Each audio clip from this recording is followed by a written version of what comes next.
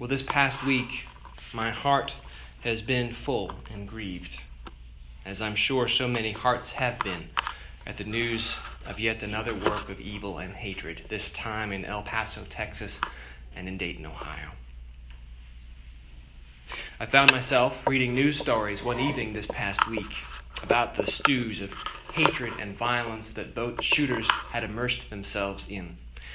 Different stews, both vile and hateful in their own ways, and could hardly sleep that night for feeling so disgusted, angry, and mournful, really, at the poisons that are coursing through our American bloodstream. I laid awake thinking about how this is not how I grew up, not so long ago. The shooting at Columbine High School happened when I was in high school, and it felt back then like something new. Of course, it wasn't entirely new, but it did start a new era in our life together that has accelerated in the past several years. Everyone knows that. And I laid there and thought about how it feels like a new and terrible normal, and how my little boys, who today know nothing about any of this, may well grow up with murder and hatred as a constant drumbeat. This angers me quite a lot.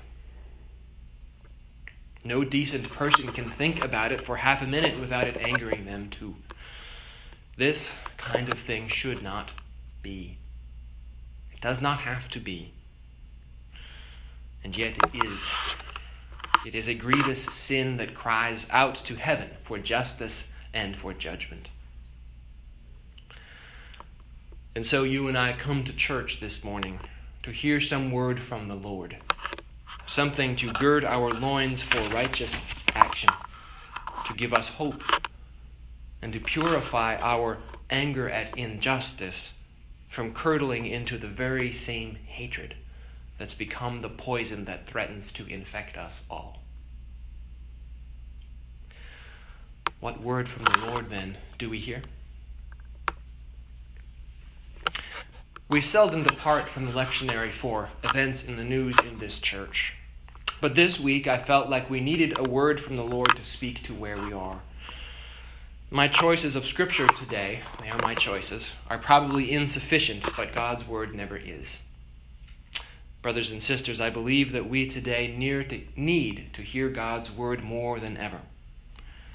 There is too much in the air of narcissism, despair, hatred, racism, nihilism, and violence.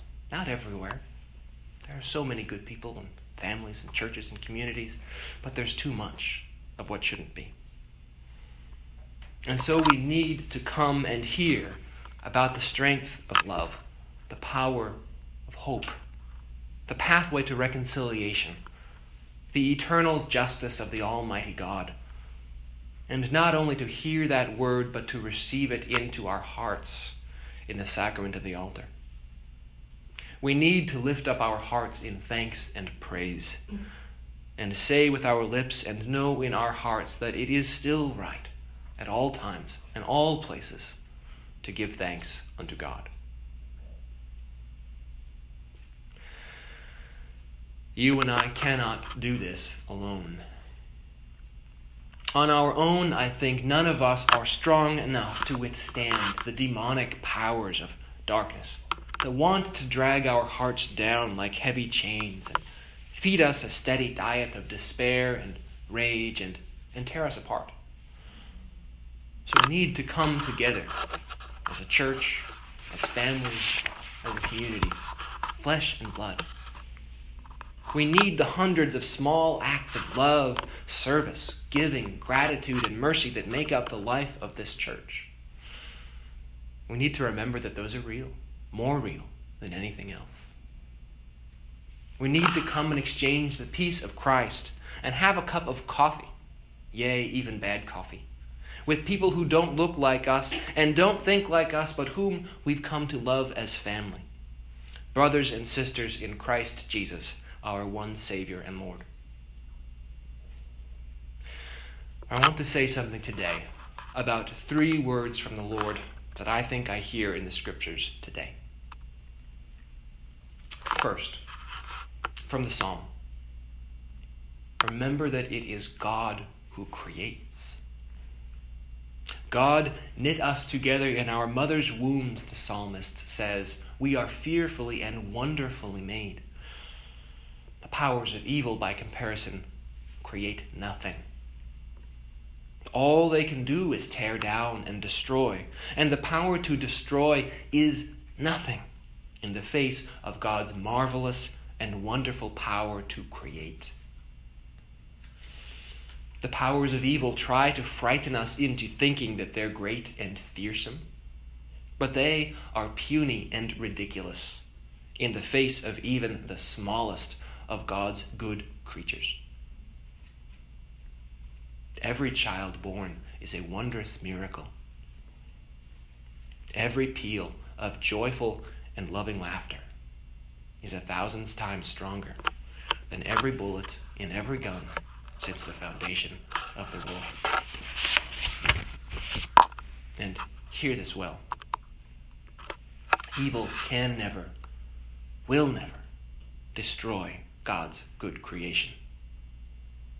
The Lord of hosts will not allow it, even if it should cost him his own Son's life to redeem us from the grave.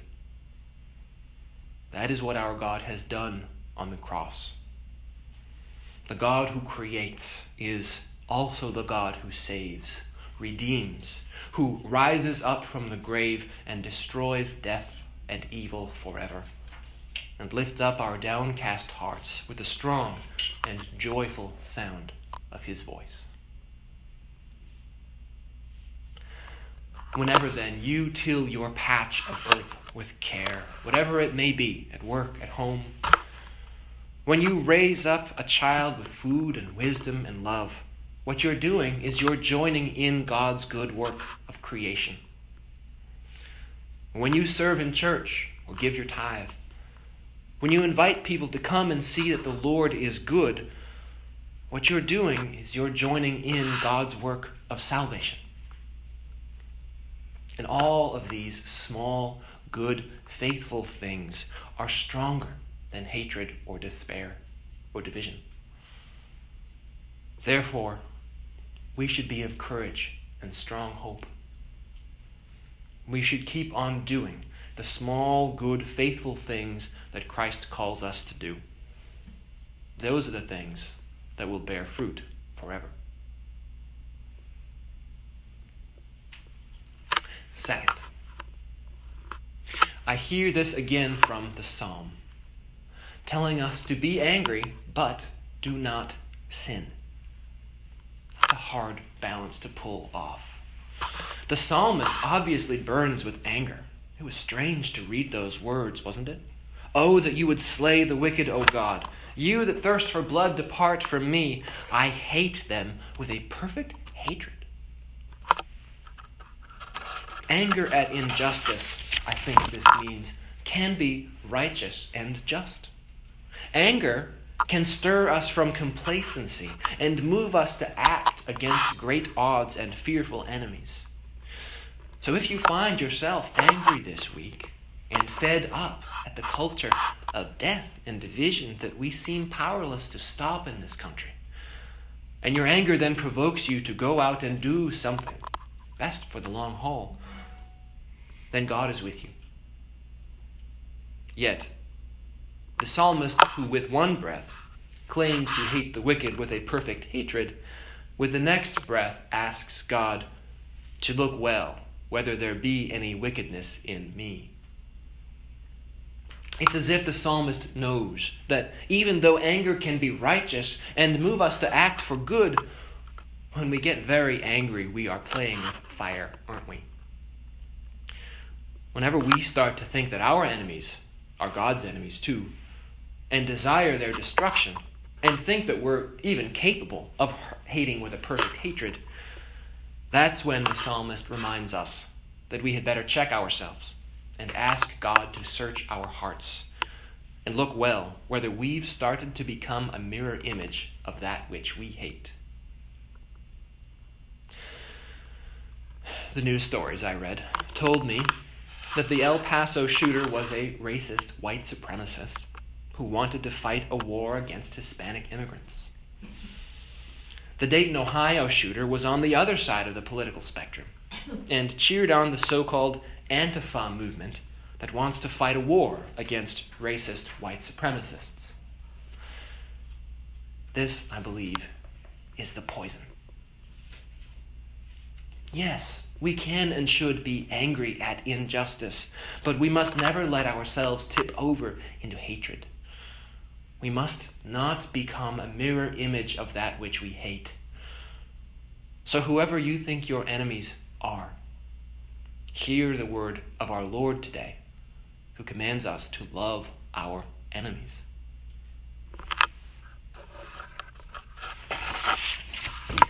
Third, and this is from the prophet Isaiah. In the face of what can only be called the resurgence of white nationalism, we need to know something, I think, about a biblical theology of the nations. In Holy Scripture, the nations, the peoples, are part of God's good creation, and they each have gifts to bring to the city of Zion, to the people of God. Lebanon, we heard, had its cedars. Sheba, that's Ethiopia, has its camels. Kedar has its flocks. Nebaioth has its rams. Isaiah imagines the nations spread throughout the world with unique gifts to bring to the temple. For instance, Texas has its barbecue. All good ways to give glory to God. They shall be acceptable on my altar, God says, and with them I will glorify my glorious house. Notice, I think, three things about this picture. First, all of the nations have different gifts, and they're all there to glorify God. It's good that in God's world there are many peoples and cultures. Navajo, French, Mexican, Zulu, Korean, all the rest. A world where everyone ate Wonder Bread and listened to the same music would be a boring world. And there's no thought here that some of these gifts are somehow superior to the others. That's not the point of having nations. It's not a competition to see who's greatest. It's more like a great banquet, where everyone brings their best food and everyone dresses in their finest, not to show each other up, but simply to celebrate and give glory to God. So when people love America or Texas, wherever you might be from, that's fine. That's good. There's nothing wrong with that. As long as we don't forget that other people love other countries and places, Honduras and China, and that those are good too, and that we all deserve to flourish, no one at the expense of anyone else. Second, when God looks out at the world, what he sees is not just a mass of individuals. Instead, it seems like he sees nations, that is, communities, with cultures and traditions, and people as part of communities. Part of the pathos, the problem of the present moment, I think, is that too many of us experience ourselves as nothing but individuals who have to create a sense of community and purpose and identity from scratch, and we don't know where to start. So then we look inward, and we try to find some feature of ourselves that can't be doubted, to give us an identity and a community that tells us how to think and why to live. I might say, I'm a white man, therefore I think X and I do Y, and my enemies are those people over there.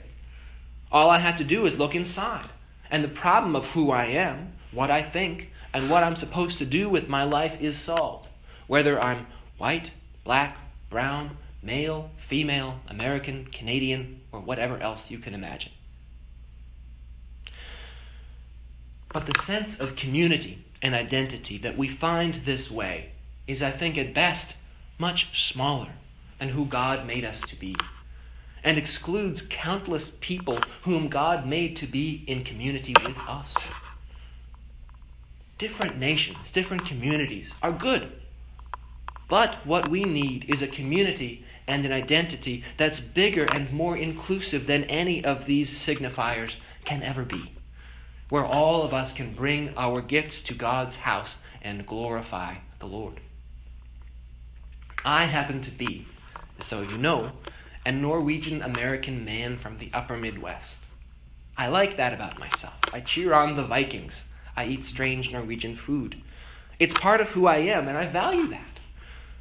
But I also don't think it's the most important thing about me. What matters more is that I am a Christian. I was called down here to serve all y'all in Texas. I now know what Southern hospitality, good barbecue, and real Tex-Mex food are. And I have friends and church family who are far more diverse than anyone I would have met growing up.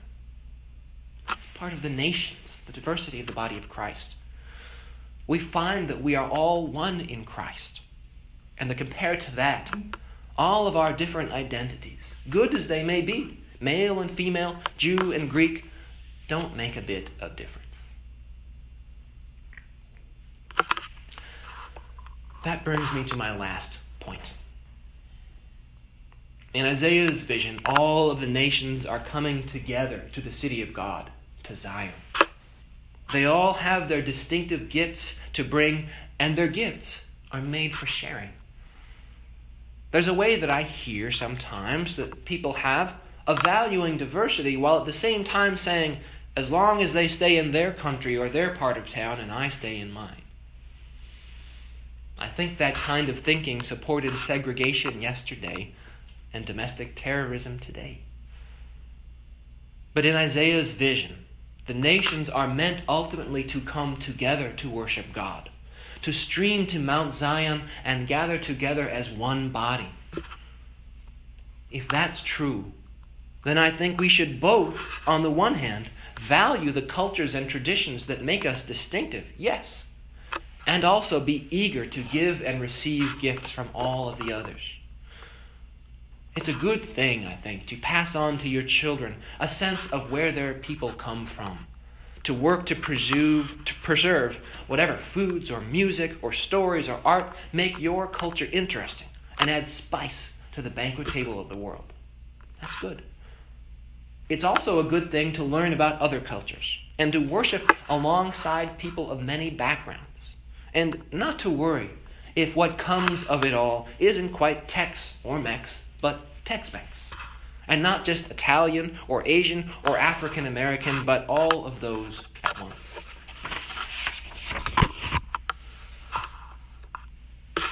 There's a poet who said, "It is better to light a candle than to curse the darkness." Our Lord said, "Let your light so shine before men that they may see it and give glory to your Father in heaven." St. John said that this light is Christ, that the light shines in the darkness, and that the darkness will not overcome it. You and I at St. Augustine's can by God's grace be such a light, a community where many nations and peoples come to give glory to God, where we find our deepest identity in Christ, our truest community in Christ's body, where we burn with anger at injustice, but also love our enemies, where we find a hope and a joy deeper than any despair or loneliness, and more powerful than any gun. In the gospel of the Almighty God, who created a good world and redeemed us in Christ, the King of Kings, the Lord of Lords, who reigns even now from the cross, and will reign forever in the kingdom come, on earth, one day, just as it is in heaven. Let us pray.